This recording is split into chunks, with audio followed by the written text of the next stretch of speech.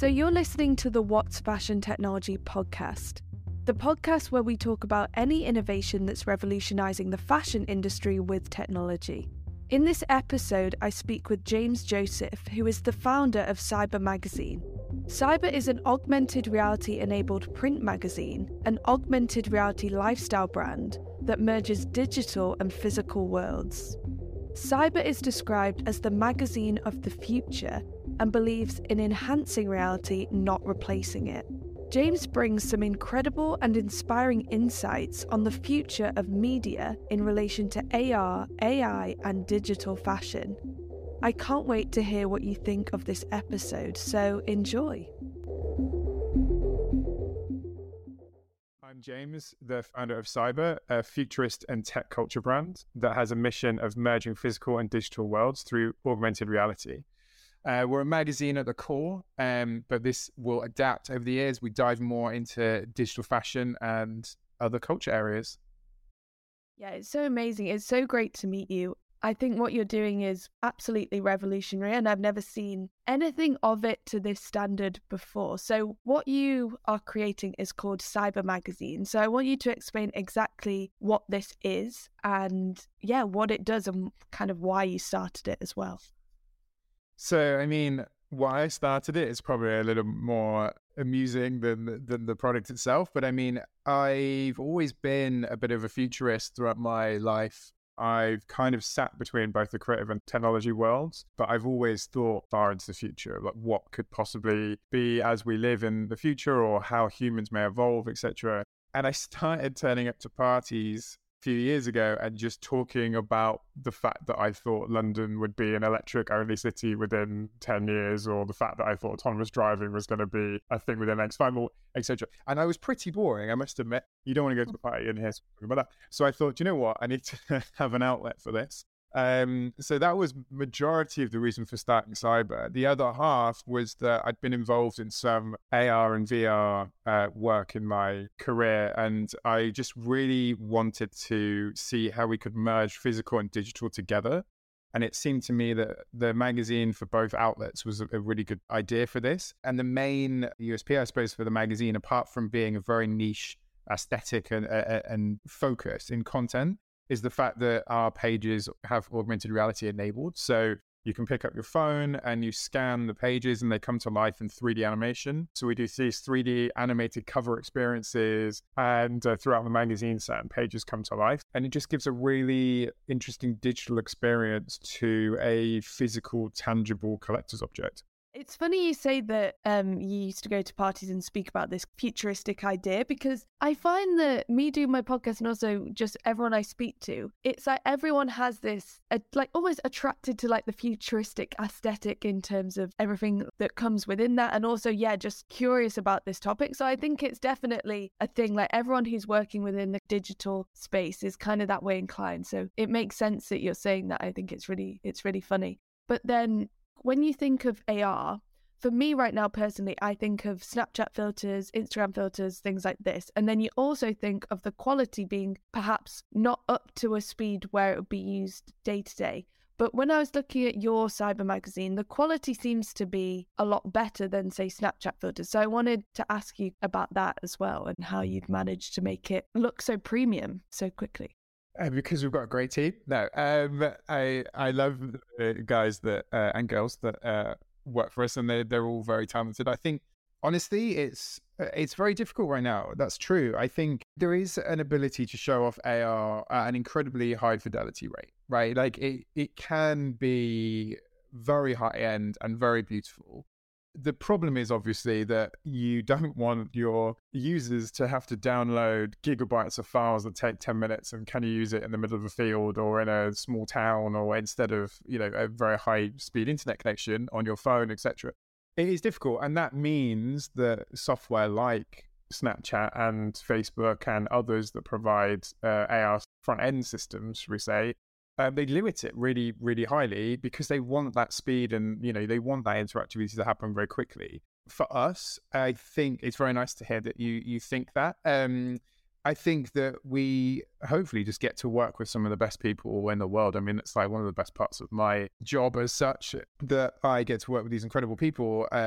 Yeah, I mean, it's very interesting to see. What I'd like to see is those platforms take a bigger step towards quality, but that will happen with time. It's an early technology in a way. I mean, AR VR has been around for a very long time, but in a way, the popularization of it and the new ways of doing occlusions and that kind of thing is new. But the interesting thing to me is that the way we see it, anyway, the way I see it, is that I think Apple could completely redefine everything, and you could really see a situation where Snapchat gets into real trouble if they're not careful. At the moment, I'd say probably of the major like consumer platforms, should we say, Snapchat probably leading it-ish in technology-wise, but the problem is, if you think about Apple ARKit, obviously it works, it's great, etc., but it's not native to camera. I don't know if you remember a time before QR codes were native to camera, but you used to have to download a crappy QR code app so that you could use a QR code. And then obviously Apple put it native into camera. Now, imagine they put ARKit native into the actual user doesn't have to know anything about technology whatsoever. They just point their phone at the cover of a cyber magazine or an advertising billboard, and it comes to life instantly in AR. There's no intermediary effect they need to do or go somewhere. It will redefine everything. They don't even need to launch AR glasses as a set. When I was looking at Cyber Magazine, my next question to you was, are you designing it with AR glasses as the end goal in mind? Because if someone was, say, walking down the street and then they were at their local shop and they wanted to buy the magazine, have you designed it in the sense that people will have AR glasses already on and then see the AR experience come to life and it stand out to them? Or was that not something you're thinking? I think some of the earliest talks I've given are based on the AR glasses taking over the world. Smartphones are dead. Like, it's over. Smartphone as a technology is done. I even think Apple's results came out yesterday, I think. Again, it shows the same thing. So I'm using Apple as an example. I mean, obviously Android brands exist. But you had the iPhone 3, which obviously was the kind of instigating moment of that new technology. Really, that was the moment where it became popularized and at a point where it was definably going to be the future. And then I can't really think where the middle ground was. Maybe it was the 6 or 7. I can't remember where the next big step was. And then the iPhone 10 was huge. So much so they took it off sale very, very quickly because they realized they'd gone too far almost. And I kept my 10 for a long time because it was the best phone they ever made. And nowadays, very small increments, because all they're doing is trying to wait until they can release the headsets, right? Because that is the next thing. I mean, Elon Musk's correct when he says that all of us are cyborgs, because you have a phone glued to your hand constantly and you have all of the world's information at your fingertips, and we'll get into ChatGPT later, but that's absolutely insane. When you look at augmented reality, it is an evolutionary step towards how humans will evolve in 1,000 years to 10,000 years time. Like, without a doubt. I personally wouldn't say it's disagreeable. Obviously, it probably is. But my vision there is very strong, because when you get into real futurist thinking about what humans will become in long distance future, it just has to be that we have this sense of digital content all around us instantaneously at all times, because it just will be that way. So yeah, absolutely. Cyber's been built from the ground always to be that, to a point where I'm waiting for the day that either ARKit launches natively in camera or glasses come out, and we will just port everything we've already done straight over without already. Every other brand will start to scramble, we hope anyway, we'll start to scramble to try and fit, but we've already done it. We just need to check a few boxes. You know what I mean? That's kind of the goal. I think people are kind of resistant to the idea that we'll be in headsets and always attached to technology and seeing everything with this digital layer on top. But it's exactly what you said. We already have our phones glued to our hands. Like, I know, as much as I hate to admit it, like, if I don't know where my phone is, you kind of feel this sense of panic and things like this. It is just the natural way that humans are going to go down. We're already halfway there. So I think, yeah, it is only a matter of time. But I want to ask you the journey of building Cyber Magazines. When did you start it, and what did it take from a technology and a knowledge and just building your team? What did it take to actually get it to where it is today? That's a good question. I mean, in terms of building it, I mean, I founded it in 2018, which allows me the prestigious status of being an OG of the kind of Web3 space, even though I sometimes feel like I'm not, don't deserve that. But 2018, 2019, cyber was a thing. It was created. And I was very fortunate at the time to work with some incredible people who then went on to be founders of some of the blue chip NFT projects in the world. And, we were just doing it because we liked it. We were just into it. We did cover with Power as an esports player for Fnatic. We did that with MGXS as the artist. That was just, it was cool. I really wanted to work with Fnatic. I thought they were a cool esports team. That was the first 3D scan we did as a cover. And that was provided by Benoit at Fnatic at the time, before he moved on. And that was incredible. And it was great fun. And we did the animation and it was cool. Well, what was really interesting was this was before the popularization of NFTs. Obviously, they existed at that point, and CryptoPunks, etc., were kind of around things. But what was interesting is, I can't recall most people at the moment. Let me say, like, we did something with Neuro Studios, who was like Janice, and then obviously Benoit from Fnatic, and then MGXS, and these people. And then they went on to, like, most of those people one founded Artifact, and most of them worked at Artifact now. And then, other people, other artists that we featured back then. And it was just because we thought it was cool and we liked it and we thought it was fun. And it was this kind of idea of breaking outside of the norm of like a photo shoot or like normal fashion, like allowing physics to be broken, allowing Power to be turned into this robot who was glowing from the inside, but he's a human being. It was just fun. And I think that happened. And then in early 2020, maybe just the timing was a bit right, where obviously, unfortunately, COVID happened. But what it did do is it made everybody go digital, and everybody kind of looked at what we were doing as interesting, perhaps, and it kind of took off then. And then in late 2020, we were fortunate to do a collaboration with CD Projekt Red for Cyberpunk 2077, the computer game, where we did it just before the game launched, and it blew up. And that kind of cemented cyber to be, I feel like that was the inflection moment of it being a proper business from kind of like a art culture project, maybe, perhaps. And then like late 2020 where that happened, and that was because of COVID. And then obviously late 2020 was when NFTs and Web3 took off, so then we obviously just kind of ran with it from there. I always have this belief that I don't think you need huge amounts of anything to start a business or start a movement or anything. I think like you just need, yes, okay, you've got to have experience and talent, I get that, but I think just putting in the work and just enjoying it, something that you're passionate about, that you love, if you've got that, a drive for it, want to see it. I mean, the biggest thing for me, as I think I may have already said, is that I just get to speak with incredible pioneers and learn about their visions of the future and their ideas of how things are creating, and I love it. It's like the favorite thing in my life, and that's almost what I do. I get to learn from these incredible people. So I think, I wouldn't say that anyone needs like a huge amount. Like, it's not like we had a huge amount of, like, there was no funding at the beginning. There was no nothing, it wasn't like there was a lot of money put into it or anything. We just kind of started it like small steps at a time, organically. And I've done businesses before where we haven't done it organically. And I think that that's always a mistake. I feel like what you want to do is build it almost slow and organic, because you build a real community, you build real people that care about you, and you don't create a huge amount of people that don't really know what you're doing. Yeah, exactly. It's authentic. And also, I think if you don't have that genuine passion and interest in something, you're not going to keep going with it. Even if it's the best idea in the world and it's a good business idea, I think you have to have that passion in order to actually be bothered to put in the work. And like you said, now you love what you're doing every day, and it's genuinely your interest, and that authenticity comes through of what you're doing. But obviously, we're in the digital space, and then we have that natural interest in it. But a lot of people still don't. And I wanted to ask, obviously, you're creating a magazine that's based around new technology and also AR at its foundation. How do we know that this isn't just a fad and things like digital fashion are actually here to stay? It's really, I think about this a lot, but it's very easy for me to answer this. I think the bottom line is that there's no way it's a fad. It's very easy to explain how it would be, how it's not. And it is basically, if you think of it more like the second internet, I think it's easier to grasp that for someone who's not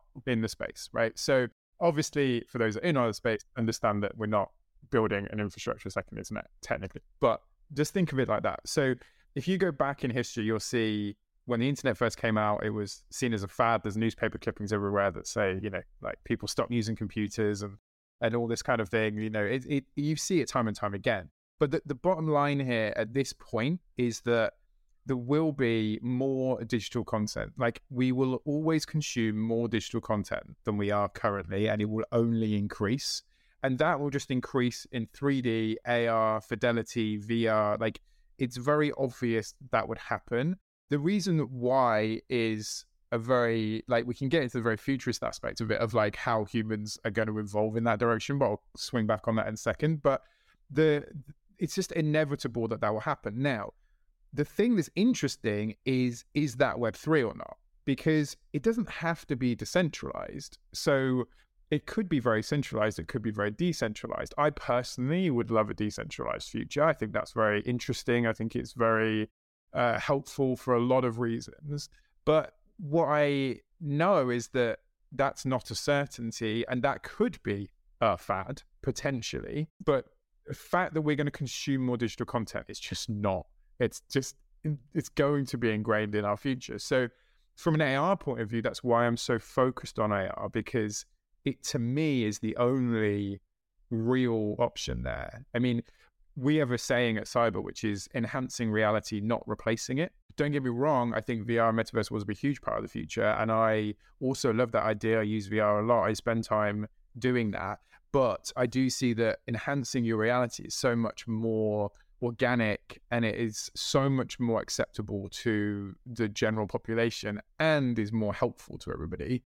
We don't want to get into a situation where we build VR worlds and then die out as a race. I don't know if you've heard of the Fermi paradox. No, I haven't. The Fermi paradox is like why we don't know, why we can't find aliens. So why don't aliens, there's a universe, we're the only species, supposedly, obviously we're not. So how come this, and there's like 10 theories within the Fermi paradox of what this is. Now, one of them is that it talks about the fact that advanced civilizations at some point potentially stop building outwards and start building inwards. So instead of trying to get to Mars, exploring space, going further and further afield, they realize that's very difficult, because it's extremely expensive and it's extremely difficult.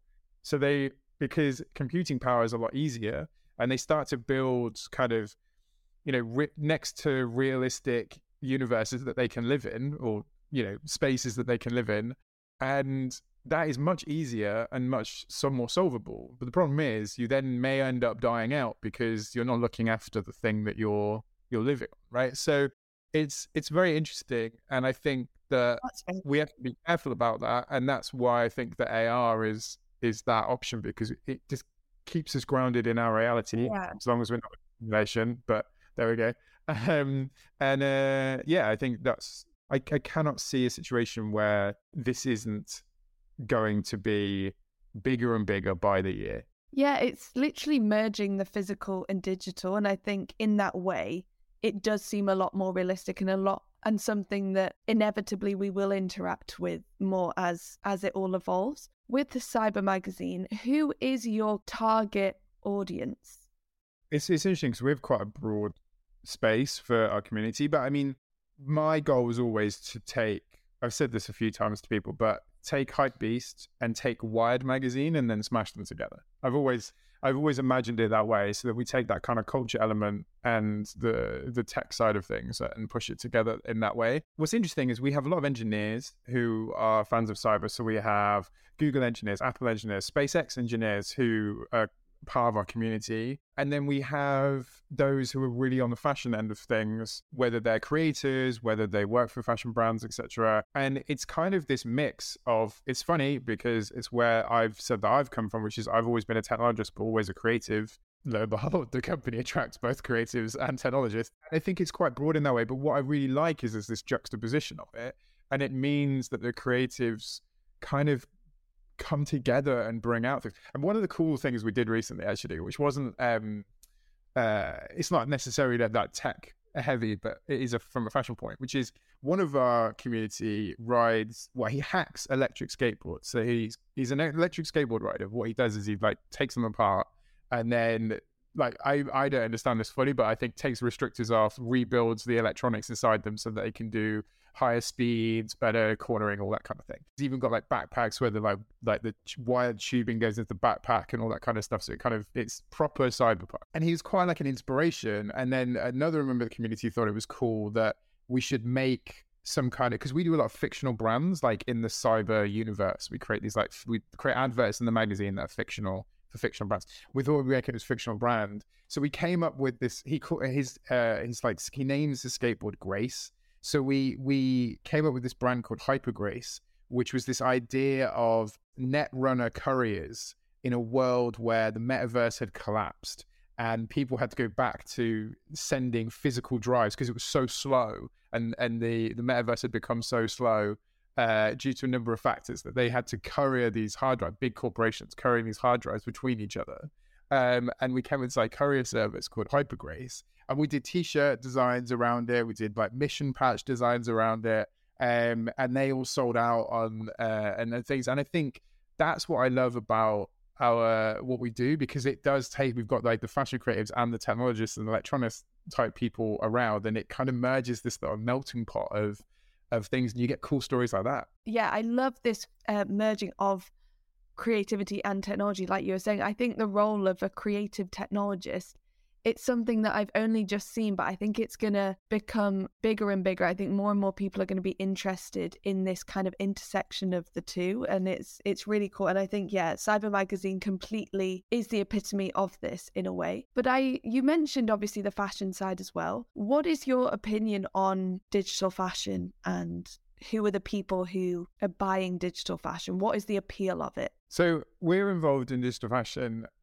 We've been involved in digital fashion a little bit over the last couple of years, but we're about to go very heavily into it, which is exciting. I've got a lot of things behind closed doors.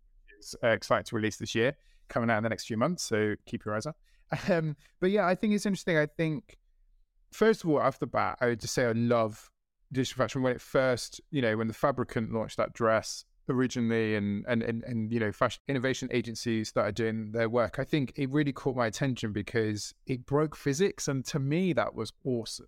The fact that you can wear anything that you imagine and that's possible is great.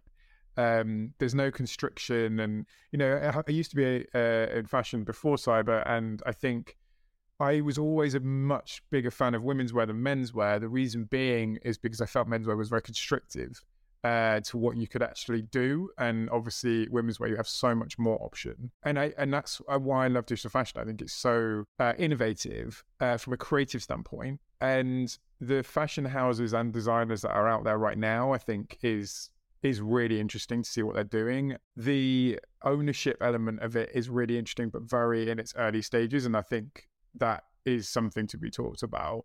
As in terms of people buying it now, I think that there might be some kind of overstate illusion at the moment to what's going on in digital fashion. But the point is, it's a bit like the AR front, where we're at a point now where most people understand AR to a point because of Instagram, because of Snapchat. But 3 years ago, maybe they didn't.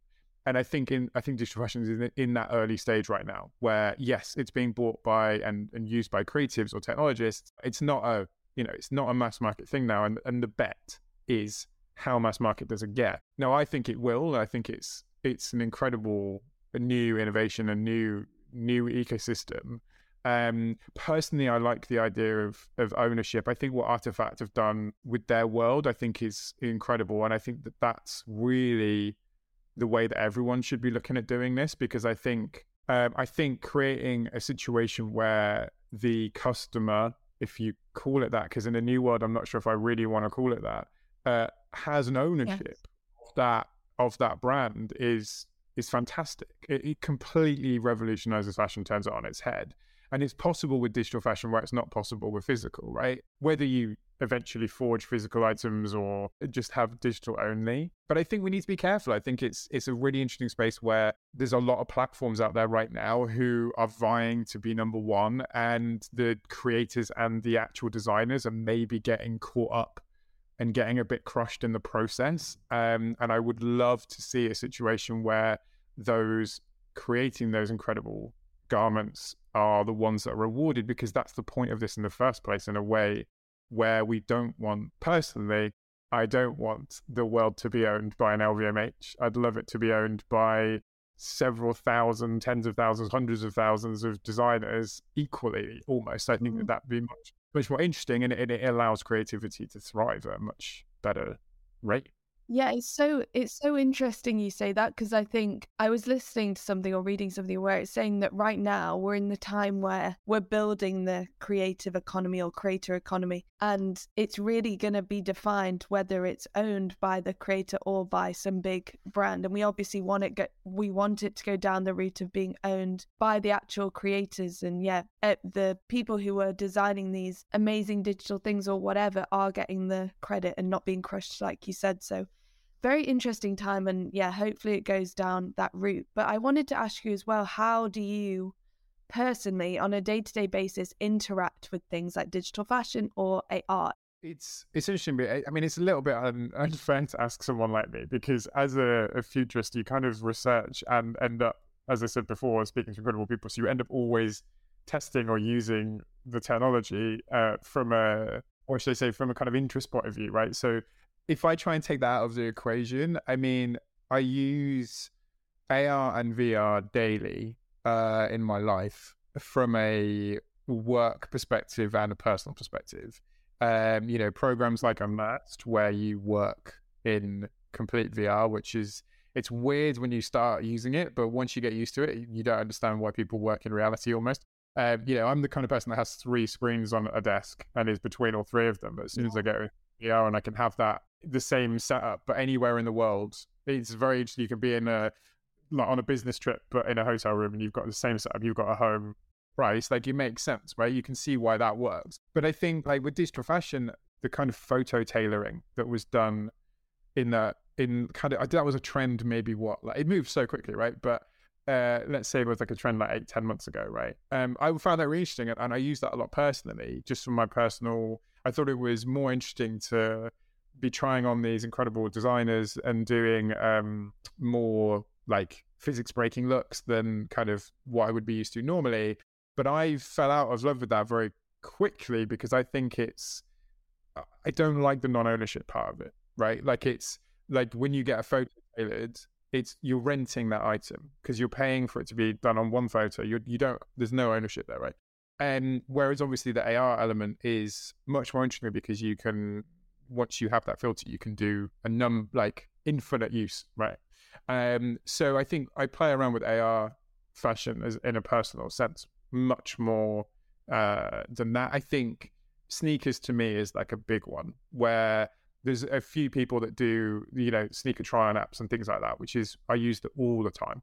Try-on is like a big thing for me. And it's something that I find with cyber as well. Like, the whole point of it, we did try-on with Isabel Boameki in the 8th issue that we did with DressX, and like we've done a few things like that. And the reason is because I believe, especially with the magazine, if you read a typical fashion magazine and you see a Prada advert or a Chanel advert, etc., you don't really get to experience the piece of the item of clothing. You don't get to really see whether you want that at full level. You're just getting the brand vision, right, for that collection, etc. But you scan the page and you get a high fidelity 3D model of the handbag or the jacket or the dress, and you can see it, interact with it. Maybe you can even try it on in that moment. And then you can kind of decide whether you would like to buy it, whether you wear it, whether that's your kind of brand, whether you associate with that brand or not, whether that's kind of your vibe. It's so much more interesting. And that's kind of where I fit with the whole digital fashion AR side of things, I think.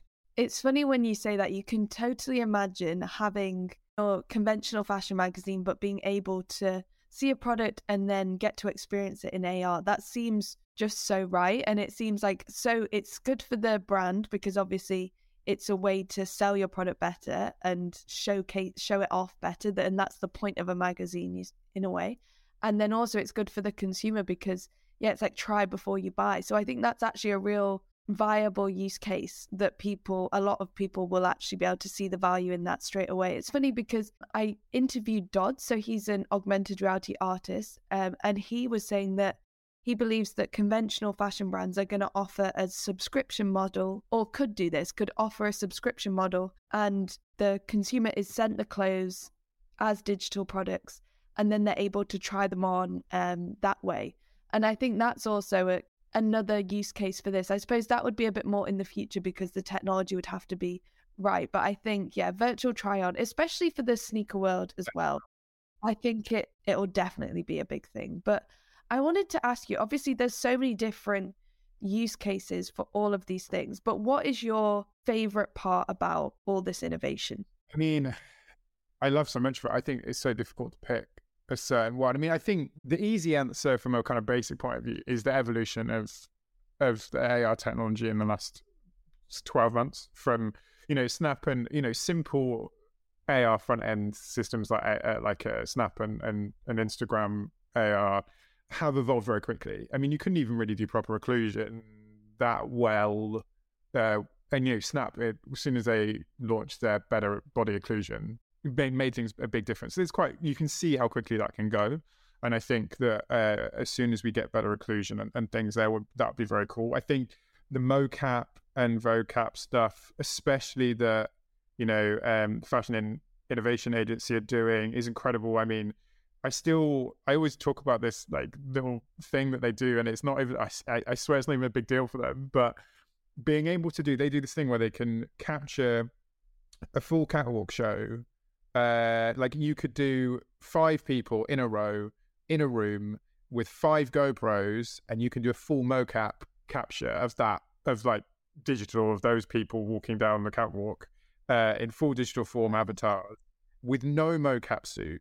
And that still blows my mind because the entry technology there, the entry price is nothing compared to like the big studios that would have to do that in the past.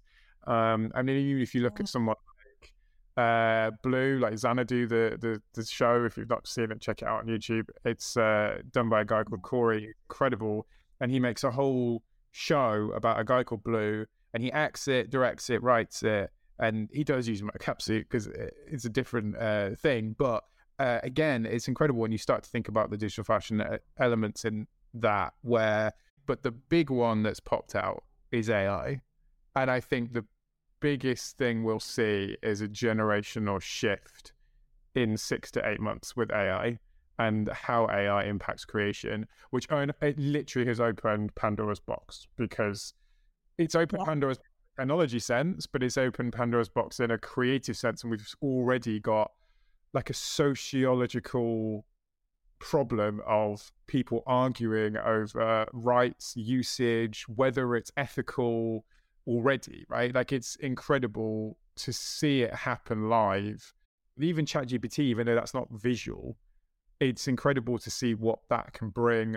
We're already using it a number of ways, including a project we're doing right now where artists and creators are putting their ideas and their works that aren't finished into AI to bring back new ideas, to evolve their idea, to see where it takes it, and then whether that's a fashion editorial, whether that's a cover editorial, whether it's a fashion design, and then come back with, but it's still their work, right? So it's quite an interesting time. But I truly believe that AI is probably going to shift for it. Yeah, it's pretty insane. It feels like it's kind of blown up overnight. It's crazy the kind of opinions that have like sparked up from just the topic of AI, but it's undoubtable that it's going to be a thing. It is a thing. It is being used because it's just so valuable. But what do you think in terms of when it comes to this idea creation and design? How do you think AI can be used in a way that doesn't completely take away the kind of human creativity? It's really interesting because the thing is, I think when you get into real like macro thinking, you start to try. I don't know whether I'm way off on this, but the way that I see it is that if I was to draw a picture in front of me right now, it wouldn't be very good because I'm not an artist. But I I would draw, if I was to draw, say, a robot in front of me, I would probably draw something that looks similar to, that has influences from Metropolis, the film from like the 1950s, 60s, whenever that came out. Originally, the Metropolis, the anime reboot of it, maybe from Soriyama, like influences like that. And I would draw that. But the reason why I'd pick those influences are things that I have seen in life, and then I'm pulling those references, and those are things that I like, right? So if I told an AI to draw a picture of a robot or to draw a robotic dress, it would also go and pull those references or different references on its own and come up with this image. Now, the difference is that I have experienced those things organically, right? So I can't like trace that. If I've been to a Burberry fashion show, I can kind of remember what was there in my mind and then replicate it or like take an influence from it. The question is, where's the threshold for that, right? Where's the line that is the problem? Yeah. Like, where's the line where it's not okay to it is okay? And I think the problem is that it is that kind of ability to trace automatically, and also the ability that it's not choosing itself, right? Because it's obviously not sentient. But I don't think it needs to be sentient to choose. I think once we see a situation, I think it would evolve very quickly where any AI program decides to pick from certain areas, but it makes decisions on its own, is starting to see it create. The thing is, I don't think some people with the whole AI movement realize how difficult it is in a way. Like, it's very easy to write in an eagle sitting on a computer screen and it will pump it out, but it will pump out something that's weird or that looks strange. It's not exactly what you want. I mean, we created a t-shirt design with AI and our prompt was 5 lines long and it took like so long to get what we needed. We had to change so much about the prompt, and the prompt actually ended up being very unlike what we actually wanted, right? So when you see these kind of AI creators or AI designers, fashion designers, they're creating incredible results, but it's not easy. I mean, somebody we're working with at the moment who creates these incredible, like elven futuristic handbags and shoes, incredible. And it's like nothing you've ever seen before, and you wouldn't be able to make it in reality. And the thing is, it's not copying it from other designers or other elements, because of what the result is completely something that is completely fresh and new. That's how AI needs to be used. And I think we need to get into a way that creators get on board with working with AI, not pushing against it, because it's happening and it's going to, I liken it to the electric car movement, which is electric cars aren't necessarily better. Like, you can argue hydrogen cars could be better than, like, hydrogen fuel cells are better than electric for the planet, for the future. But Tesla became very popular doing electric cars, making them very well. And so the whole industry shifted to creating electric cars. And hydrogen cars were kind of put on the back burner. And as such, if they'd have made a hydrogen car very well, everybody would be making hydrogen cars. And I think it's that fact that you'll see the whole world moves very quickly towards AI. Google are already scrambling to rebuild Google with AI integrated into it, because ChatGPT will crush. It was just true. Like, earlier today, I needed to look something up. It was actually a fashion term that was very obscure, and I had to search 10 notes on Google to try and find the full thing I was looking for. Couldn't find it. Put it into ChatGPT, gave me the answer within half a second with references. Like, you see what I mean? Like, it will, and that's the thing. I think that it's just the power of the movement.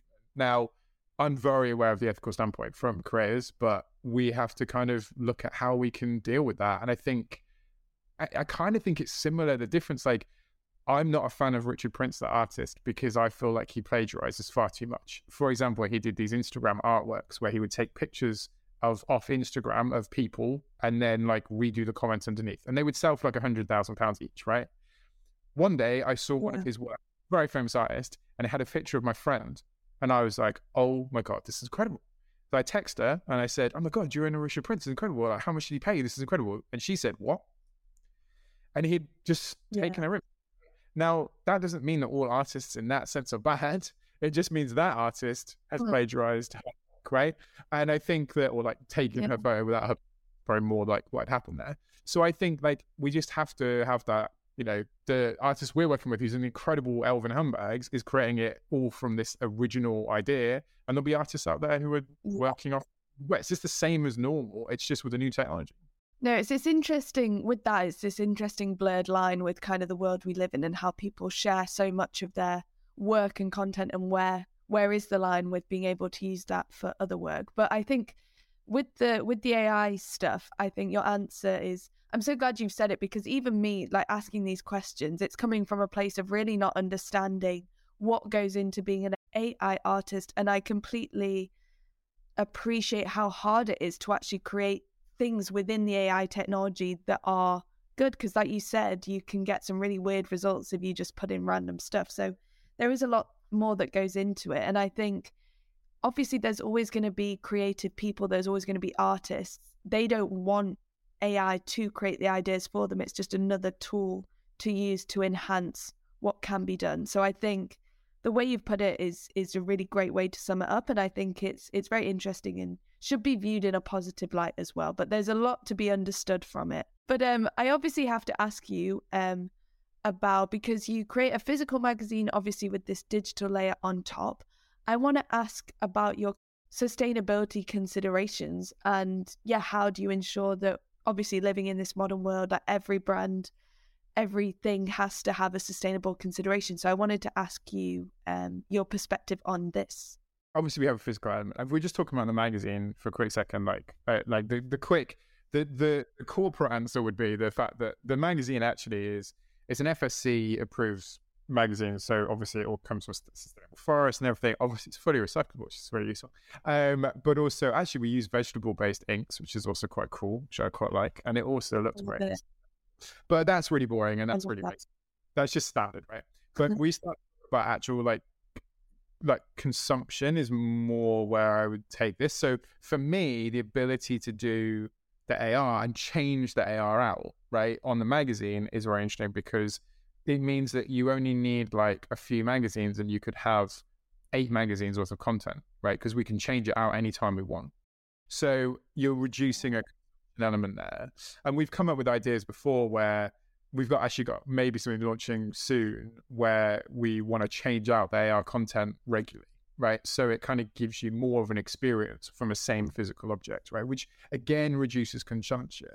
But I think what's interesting is that a lot of people try and fight back on digital fashion, or try and fight back with, the making process of digital fashion as, oh, you're using computers, you're using server power, all this kind of thing. And it's not net zero, right? Like people will say that it's such a great sustainable thing because a digital fashion dress is net zero. And then the argument is server power or computing power, etc., electricity. But what is really interesting is like our sustainability problem is consumption. It's not how something is done, right? So whether everyone became vegan or not, there's still the amount of consumption there is, right? Now, obviously, if everyone became vegan, it would be a way better situation environmentally. But the same thing with fashion, where if people reduced the amount of red meat they ate instead of completely turned vegan, but everyone actually did it, we'd be in a better situation, right? It's consumption that's the real big problem. No matter how much digital fashion you consume, the only thing that could go up is server power. And server power is inevitably going to become free sustainability, from clean energy, like inevitably. I mean, we've had this incredible fusion energy breakthrough this year, end of last year. And there are other things, but even like that's on a tiny scale. If we start to talk big scale, we're a type 1 civilization. Well, we're not. We're a type 0.7 civilization. We're not type 1 yet. But as soon as we get to like type 2, which may take 1,000 years, we'll be able to pull all the power we ever need from our sun, and that'll be it. We'll just have a Dyson sphere that surrounds the sun, and we won't need anything else, right? So it's only a matter of time to make all energy free and clean, but it's not a matter of time to make synthetic fake fur, which is made from oil, or like fake leather, which is made from oil, or leather, which is made from animals. Like it's not like all that's consumption. So I think that from a sustainability view, it's just obvious. It's a bit like the crypto situation where crypto was seen as very bad, environmentally bad, And I'd always said, like, as soon as they flip the switch from a proof of work to a proof of stake situation, like, your argument's invalid. And of course they did. Ethereum, luckily, flipped the switch last year, and it did a 99% reduction in energy, right? So we're just talking about energy instead of this kind of fast fashion world of Primark and other brands where, you know, and obviously that kind of, the big thing as part of it is just where does workforce go? And I think that's always the argument, right? So with the kind of sustainability side, I can see a very easy route where fashion becomes one of the worst polluters on the planet to maybe one of the best polluters least polluters on the planet. They've got huge workforces that they would need to potentially support. So how that merge into that digital side? Because right now, I think while it's quite easy for some of us to be able to go down that digital design route or pick up those tools, you do need to be in a very privileged situation to start off with. Yes, you can download or you can download Marvelous Designer and you can download Blender, but you do need an extremely fast running computer and you do need a great internet connection and you do need those things. So I think it is a very interesting time for fashion because it can tidy its sustainability credentials up very quickly, but it has to be done the right way. But what I do love with AR is that, like you mentioned, very simply, it offers the ability to have something physical, but refresh it and then give it new life without actually having to create something again physical. And I think that is just one way, very simply, that you can obviously see the sustainability benefit. And it's a really cool avenue to go down with magazines and also fashion as well. I wish we had all the time in the world because I feel like, your wealth of knowledge on this is just incredible. But unfortunately, we don't. But I want to ask you some closing questions. So I want to ask you what you think the future of media is. If I knew, then I would be a very rich man indeed. No. It's, to me, there's two separate verticals, right? So you've got kind of digital media, which eventually has turned into this website model, which is awful. It makes me feel so like queasy. I don't know if anyone who listens maybe reads like Business Insider, for example, but that is a great example. If you go to Business Insider's website, which is seen as one of the most like prestigious tech, or like websites probably in America, it's extremely hard to read anything they put out because the amount of banner adverts that are on that website is nauseating. I mean, the same thing happens with Vogue, if we're honest. And obviously those brands, they're not run by stupid people. They know that that's an incredibly bad user experience and like experience for the consumer, but they have to do it because it's the only way they can stay alive. And it's just obvious that is the wrong method, right? So for me, I don't think that full digital is the answer because if it's being funded by adverts at any point in that level, it's just a horrible experience. And what we're trying to do is create an incredible experience for people. Like, that's what we want to do. We want to create a much better an interaction for people with media, right? Then print media on the other side, on the other vertical, is dying out as well because it's so archaic. I mean, let's be honest here.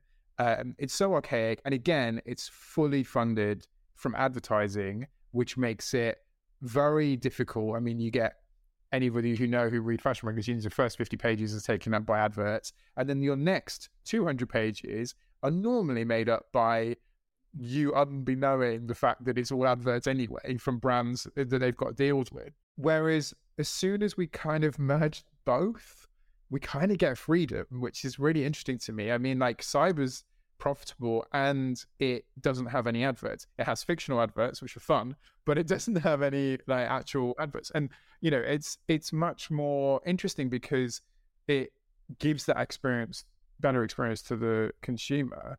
Who knows where the future of media is really going to end up, but I'm here to try and find out, and I'm here to revolutionize it. I mean, it's just that we want to have this kind of place where people can get inspired, get involved, have community, find out more things. And I think I always felt like magazines in the past have always had this issue where they've never caught on that you could really create, it's one of the best places to create a community.